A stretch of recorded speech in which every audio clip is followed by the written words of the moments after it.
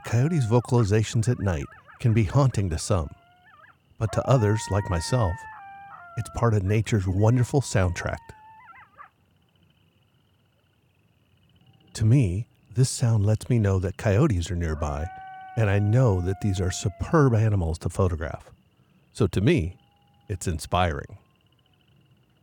Let's find out all we can on coyotes so we can take better photographs of them.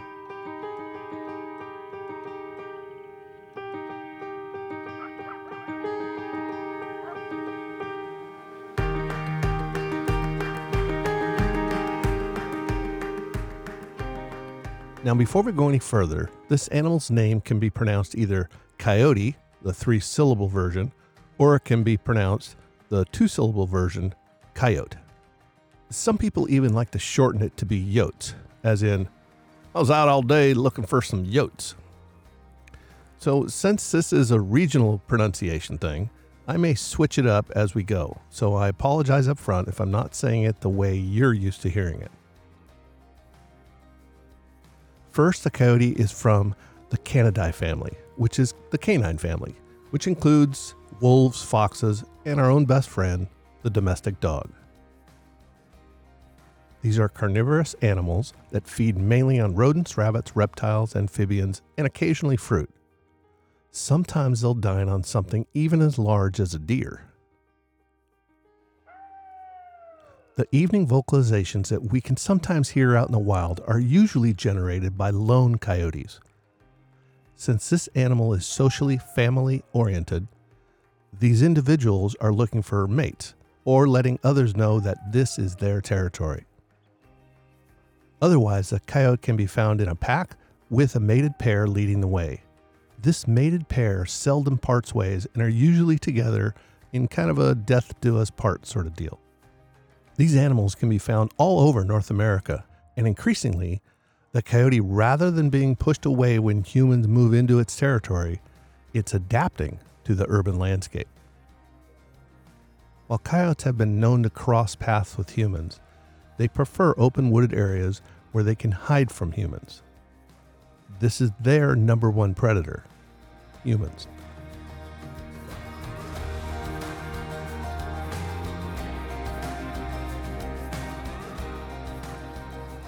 If you're driving in your car and you see a coyote trotting in the woods, you might be cursing yourself for not having your camera ready. The way the light can highlight their fur coats can be stunning. However, not everyone likes this animal.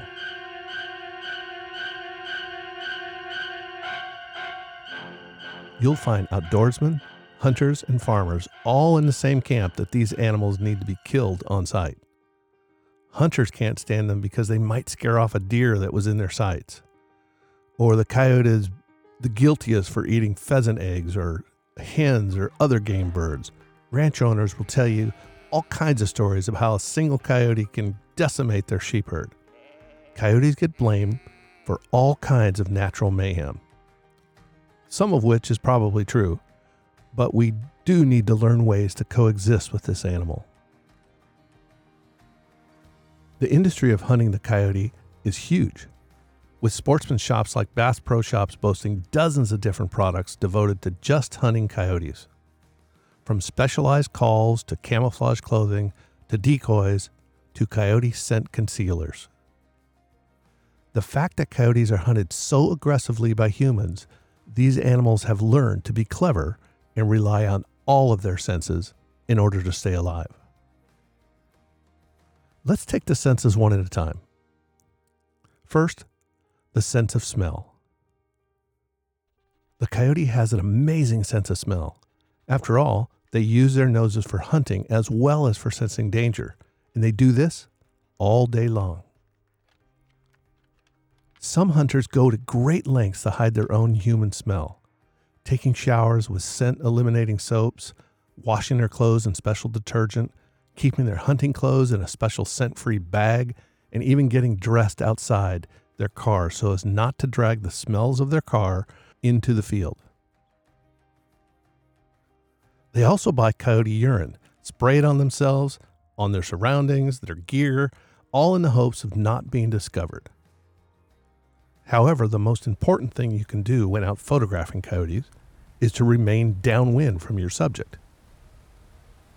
That means once you're in the right location and the light is right, choose to be where the wind is in your face. That way the coyote can't smell you as easily as if the wind was coming across you and blowing your scent right to them. This in itself can be a challenge, but it's the simplest thing you can do when it comes to this type of photography. Stay downwind. Next up is the sense of sight. Do you really need to be covered in camo clothing to photograph coyotes? Not really, but it depends.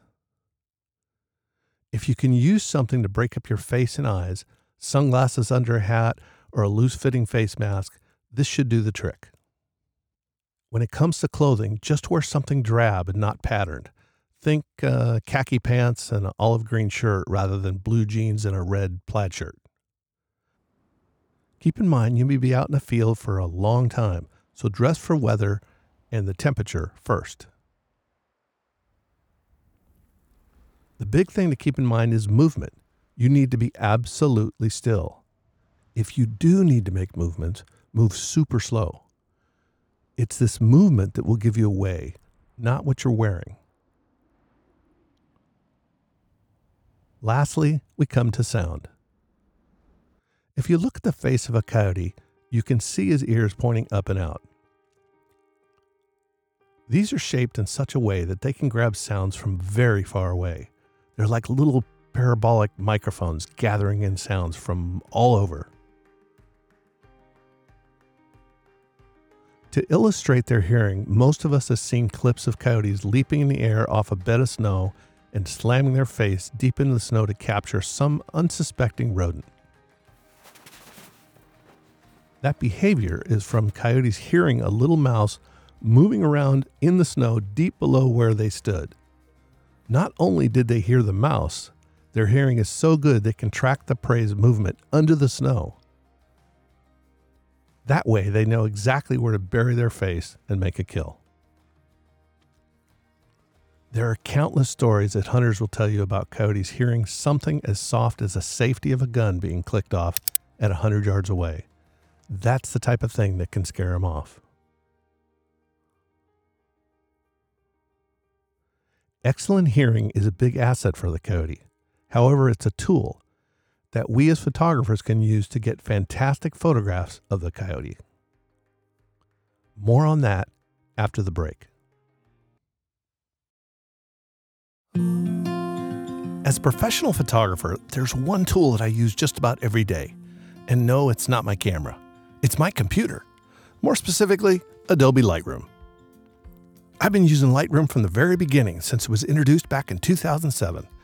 I've taught many photographers how to use Lightroom in my hands-on classes, as well as through online training.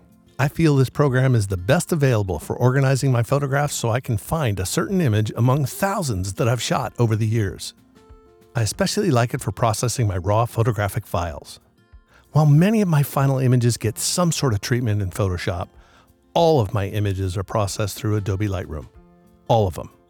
My goal is to do as much image processing as I can in Lightroom first. This makes my workflow go so much faster. One of the things that makes my workflow faster are the preset brushes. I've created several myself that are built specifically for wildlife and nature photography. These brushes are easy to load, easy to use, and make developing your images faster and more creative. For listeners of this podcast, I'm offering a special collection of nature photography Lightroom preset brushes. You can use these to improve your wildlife photography and your landscape work. When you download my Lightroom brushes, you will get exclusive access to instructional videos to learn how each and every brush works and when to use them. Find out more by visiting my website, imagelight.com. That's spelled IMAGELIGHT.com. Click on the podcast page and you can order them right there.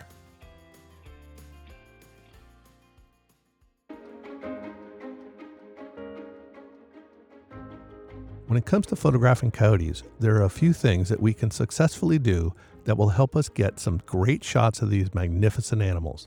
First and foremost is finding them. If you have heard the coyote howl in your area, then you know they're around. But let's say you hit out some open spaces and try to get photographs of them in a less urban surroundings. The things to look for are scat and tracks. For scat, coyotes will deposit a rope-like material that's filled with bones and hair. These are about the same size as a good-sized neighborhood dog will leave on your front lawn. But the materials inside are quite different. And that is obviously due to diet.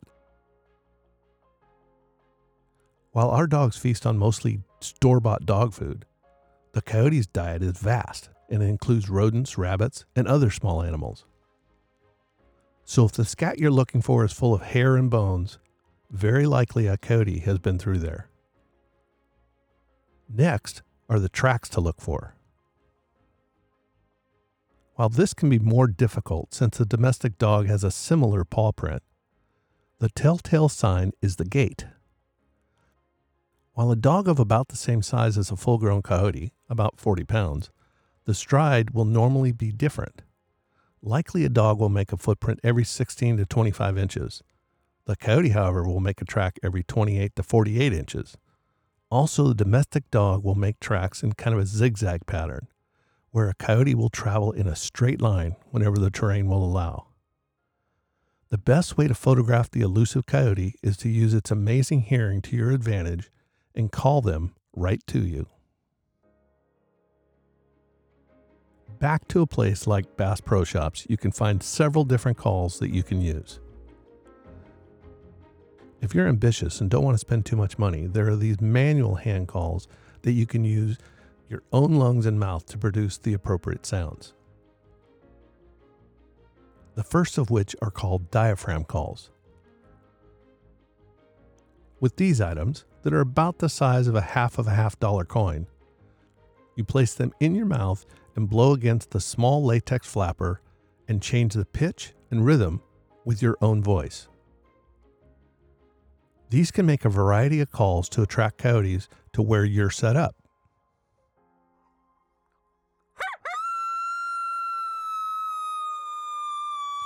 The sounds you can make can be from everything from pups yelping to females in heat to young coyotes announcing that this is their territory. Some diaphragms can make multiple sounds, but in many cases you'll need 2 or 3 different diaphragms to choose from. The manual hand calls have a couple of downsides though. First, there's a learning curve to using them. They take some practice to get the sounds right. You also may need an amplifier tube to get a little more volume of sound. One problem that these tools present are that as you're sitting there calling in coyotes, you're not ready to take photographs. Coyotes can come running pretty fast, so dropping your call and getting your face down behind the camera to photograph is a movement that can be seen from quite a ways away for the cautious coyote. So this is best done with the buddy system, where one person does the calling while the other does the photographing. Next up are the reed callers. These are built with a mouthpiece so that you kind of bite down and blow into it, kind of like you would a clarinet, only producing music that just only a coyote would love. There's a whole range of these devices in the category, and you can even go online and learn how to make some of these reed collars yourself in your homemade shop. Lastly, on the topic of calling coyotes, there are electronic collars. These are pretty fancy devices. Essentially, the best electronic collars have a handheld remote and a separate set of remote speakers. This allows you to place the speakers in a bush and call your coyotes to that location. This makes the animal check out the spot where your speakers are, as opposed to where you are.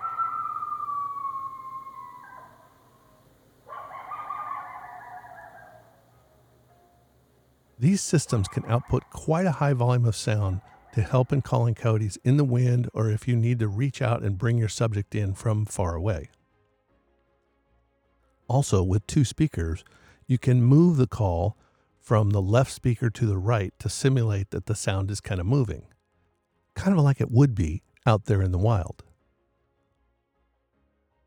The best part about this device is not that they have just a few coyote calls, but they offer hundreds of calls. Not only have they have calls to make coyotes come running, but you also have included in the unit calls for gray fox, red fox, mountain lions, elk, and even moose.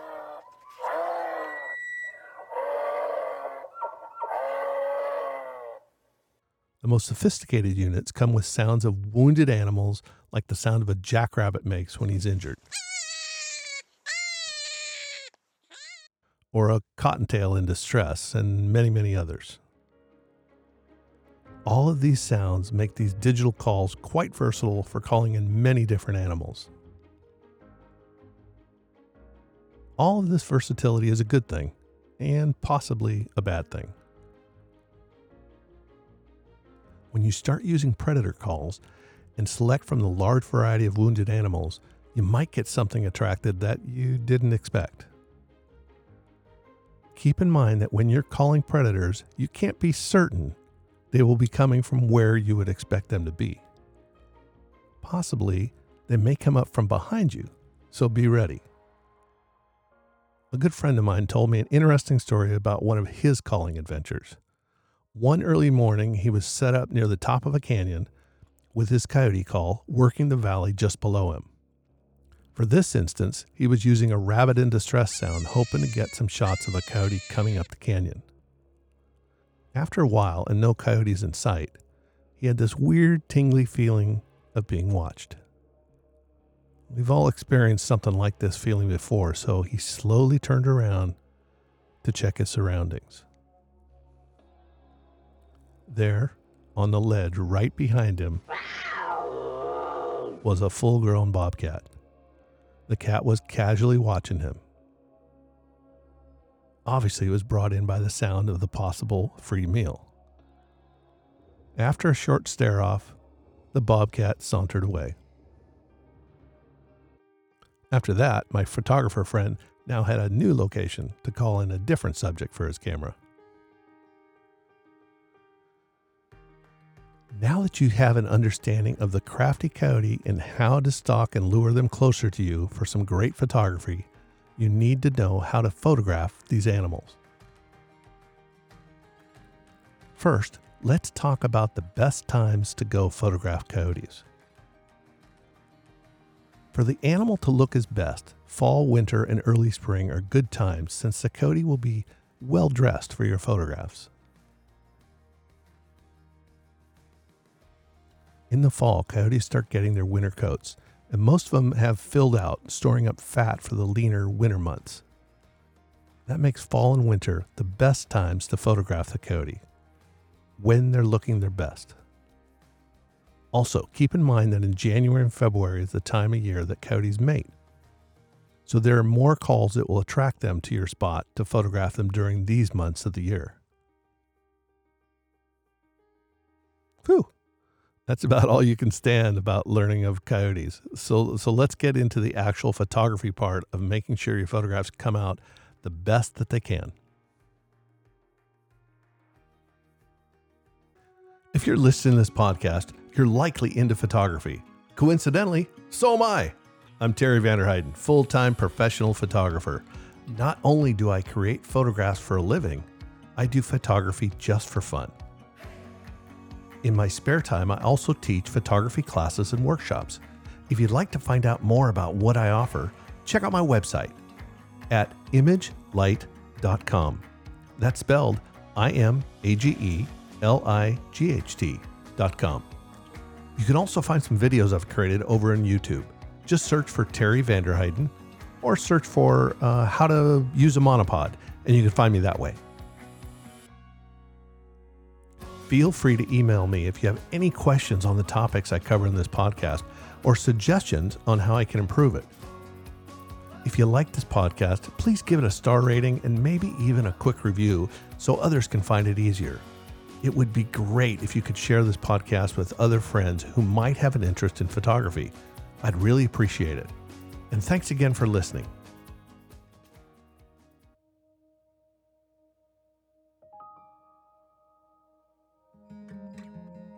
Let's go over equipment to make sure you have everything you need to make quality captures. As far as cameras go, you likely have made that decision as to which brand you use. But if not, here's a little food for thought. While I use traditional DSLR equipment, Nikon in fact, there's a good case for high-end mirrorless cameras for photographing coyotes. Here's why. If you remember earlier when we talked about the amazing hearing capabilities of the coyote, the sound of the snapping shutter may not be your friend. Just the simple sound of the shutter firing will likely scare off a coyote, where a mirrorless camera can give you completely silent captures, thereby possibly getting more shots per visit. So this is something to consider. While on that subject of sound that you and your camera may make, this is a point you need to consider when to start shooting. So let's say you've spent the morning setting up and you found a good spot. You set up your camera and your calling system and you're sitting out there in the cold, and here comes your first subject.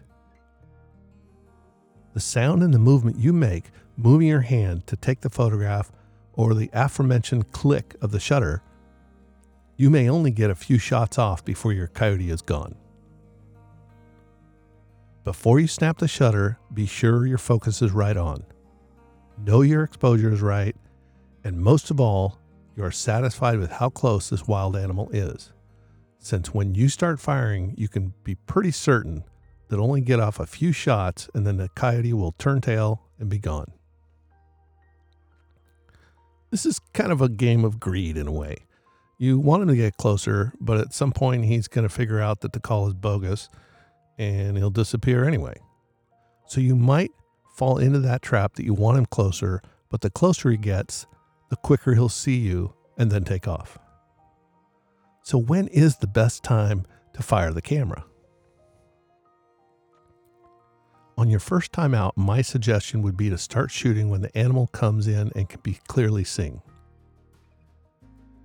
When you can get a good focus on his eyes, start shooting. While this might be a bit premature for the first couple of times you go out, at least your setup work will yield some shots. Then the next time you go out, you can wait a little longer and let it get closer and closer. When it comes to exposure, the best scenario would be to test your location a day or two before. If you're shooting in the snow, remember to expose for the snow to be white, rather than the gray that would normally register if you use just auto exposure setup. Either use the exposure compensation button to brighten the photograph when using auto exposure, or simply switch to manual. Set your exposure and forget about it. As long as the light doesn't change, you should be good to go. As far as shutter speed, consider that this animal will likely freeze quite a few times when he first comes in, so you don't have to employ the super fast shutter speeds.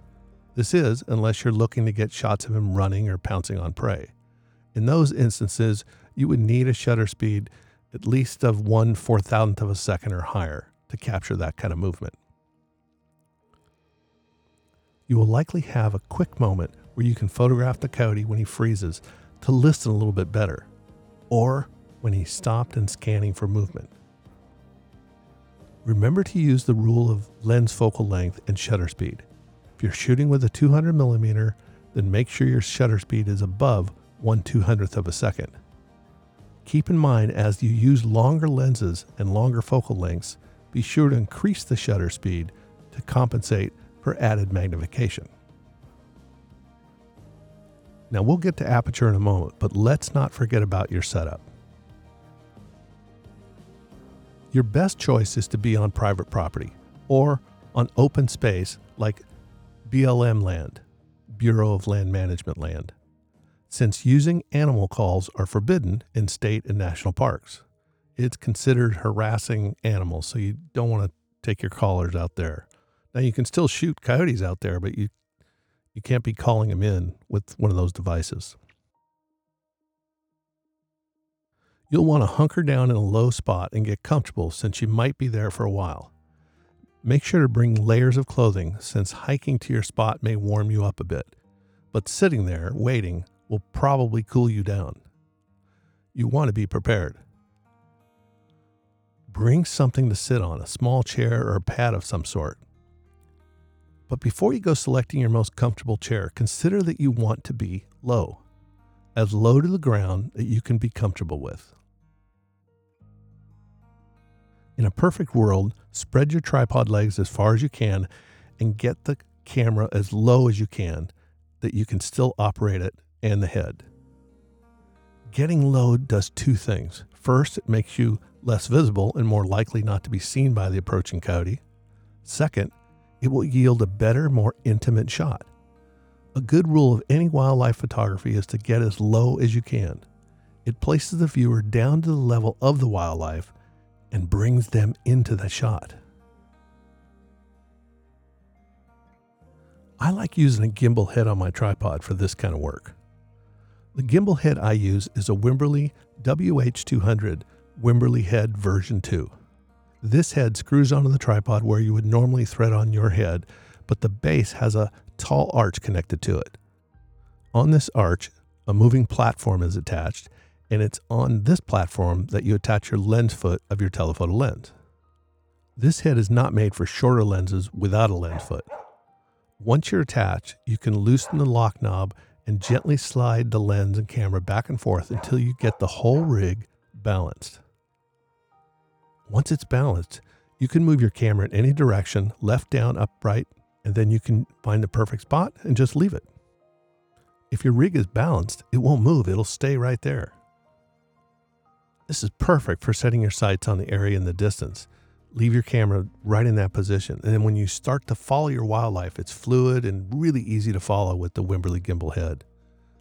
I really can't imagine going back to a regular tripod head for shooting something like coyotes or any wildlife for that matter. I'll put links in the show note about this head, or you can go to my website and find out more, or just go to their website, www.tripodhead.com, and order your own head. Lastly, let's talk about f-stop or aperture. Normally, I'd say the rule of thumb for shooting wildlife is almost always shoot it wide open and focus on the eyes. However, with an animal like this that has an elongated snout, I like to try to get somewhat wider depth of field. To experiment with this, let's go get our model and do some practicing. Most of us have easy access to the perfect model for learning how to photograph coyotes.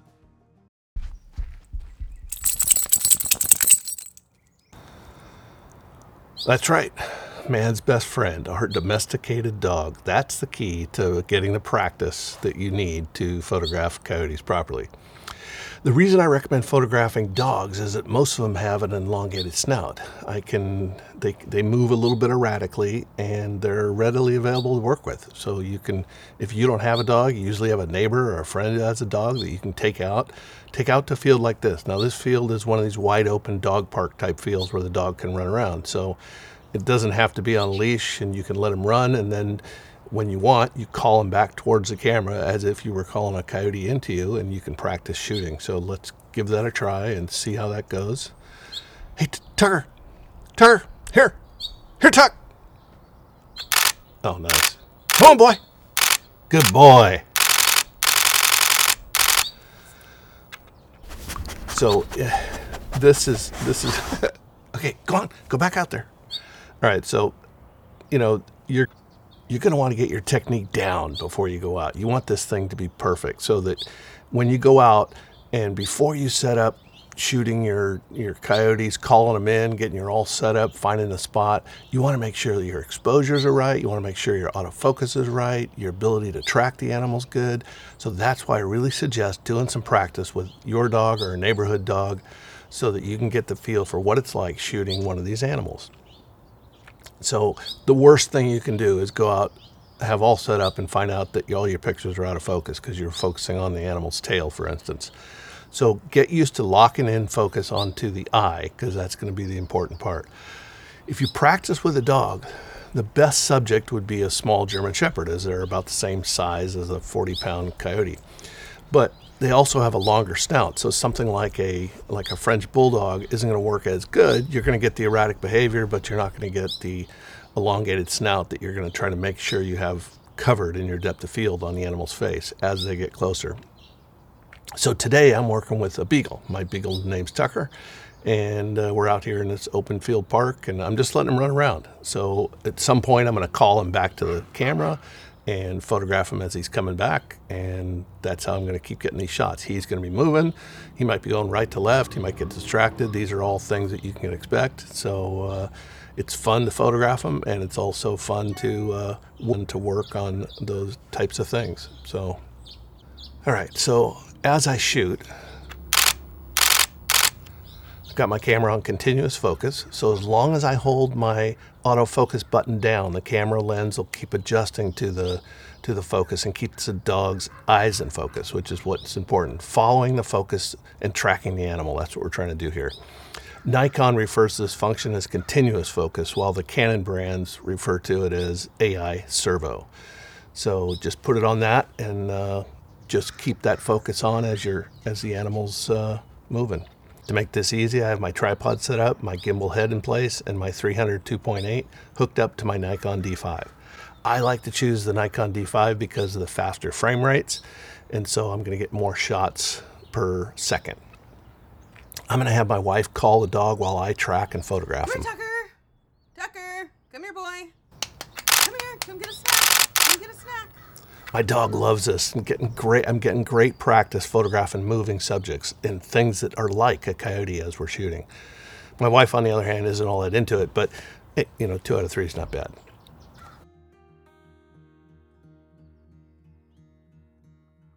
While I was out there shooting, I varied my f-stop. That way I could get the best depth of field for photographing coyotes. Here's what I discovered. I needed to stop down to about f7.1 or f8 to get enough depth of field to keep the eyes and the nose in focus on a full face shot. This aperture, of course, depends on how close my dog was. I would not likely be photographing a coyote near as close, since they wouldn't let me, and I'm not sure I want a wild coyote that close to me. As the animal was farther out, I could default to my standard wildlife setting of wide open, in this case f2.8, as the depth of field was not an issue, and even if it was and I focused on the animal's eyes, I'd be fine. If you keep the eyes sharp, almost all else is forgiven.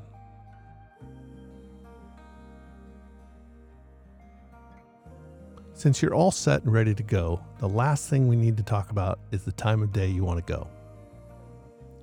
Most wild animals are active during the early morning and late afternoon. Most everybody knows that. That's also true with the coyote. However, during late spring when the pups are in the den, the coyote will be out feeding much more often and many times even in the middle of the day. Since this animal has adapted to the human world so well, they can be found in city parks or on sidewalks. So seeing one during daylight hours doesn't mean that the coyote is rabid or sick in some other way. It often means they're just out looking for food. If you see them in your urban world, give them a wide berth and enjoy watching them. As dog-like as they may appear, never approach one, never try to pet it or anything like that. Respect that it's a wild animal and one that's quite a challenge to get a good photograph of.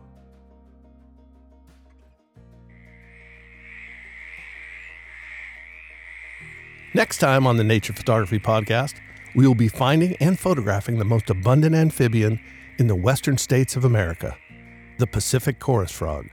This tiny frog is pretty easy to find, but not so easy to photograph. Join me, Terry Vanderheiden, as your host to learn everything we need to know about the Pacific chorus frog. Thanks again for listening to the Nature Photography Podcast, sponsored by ImageLight.com.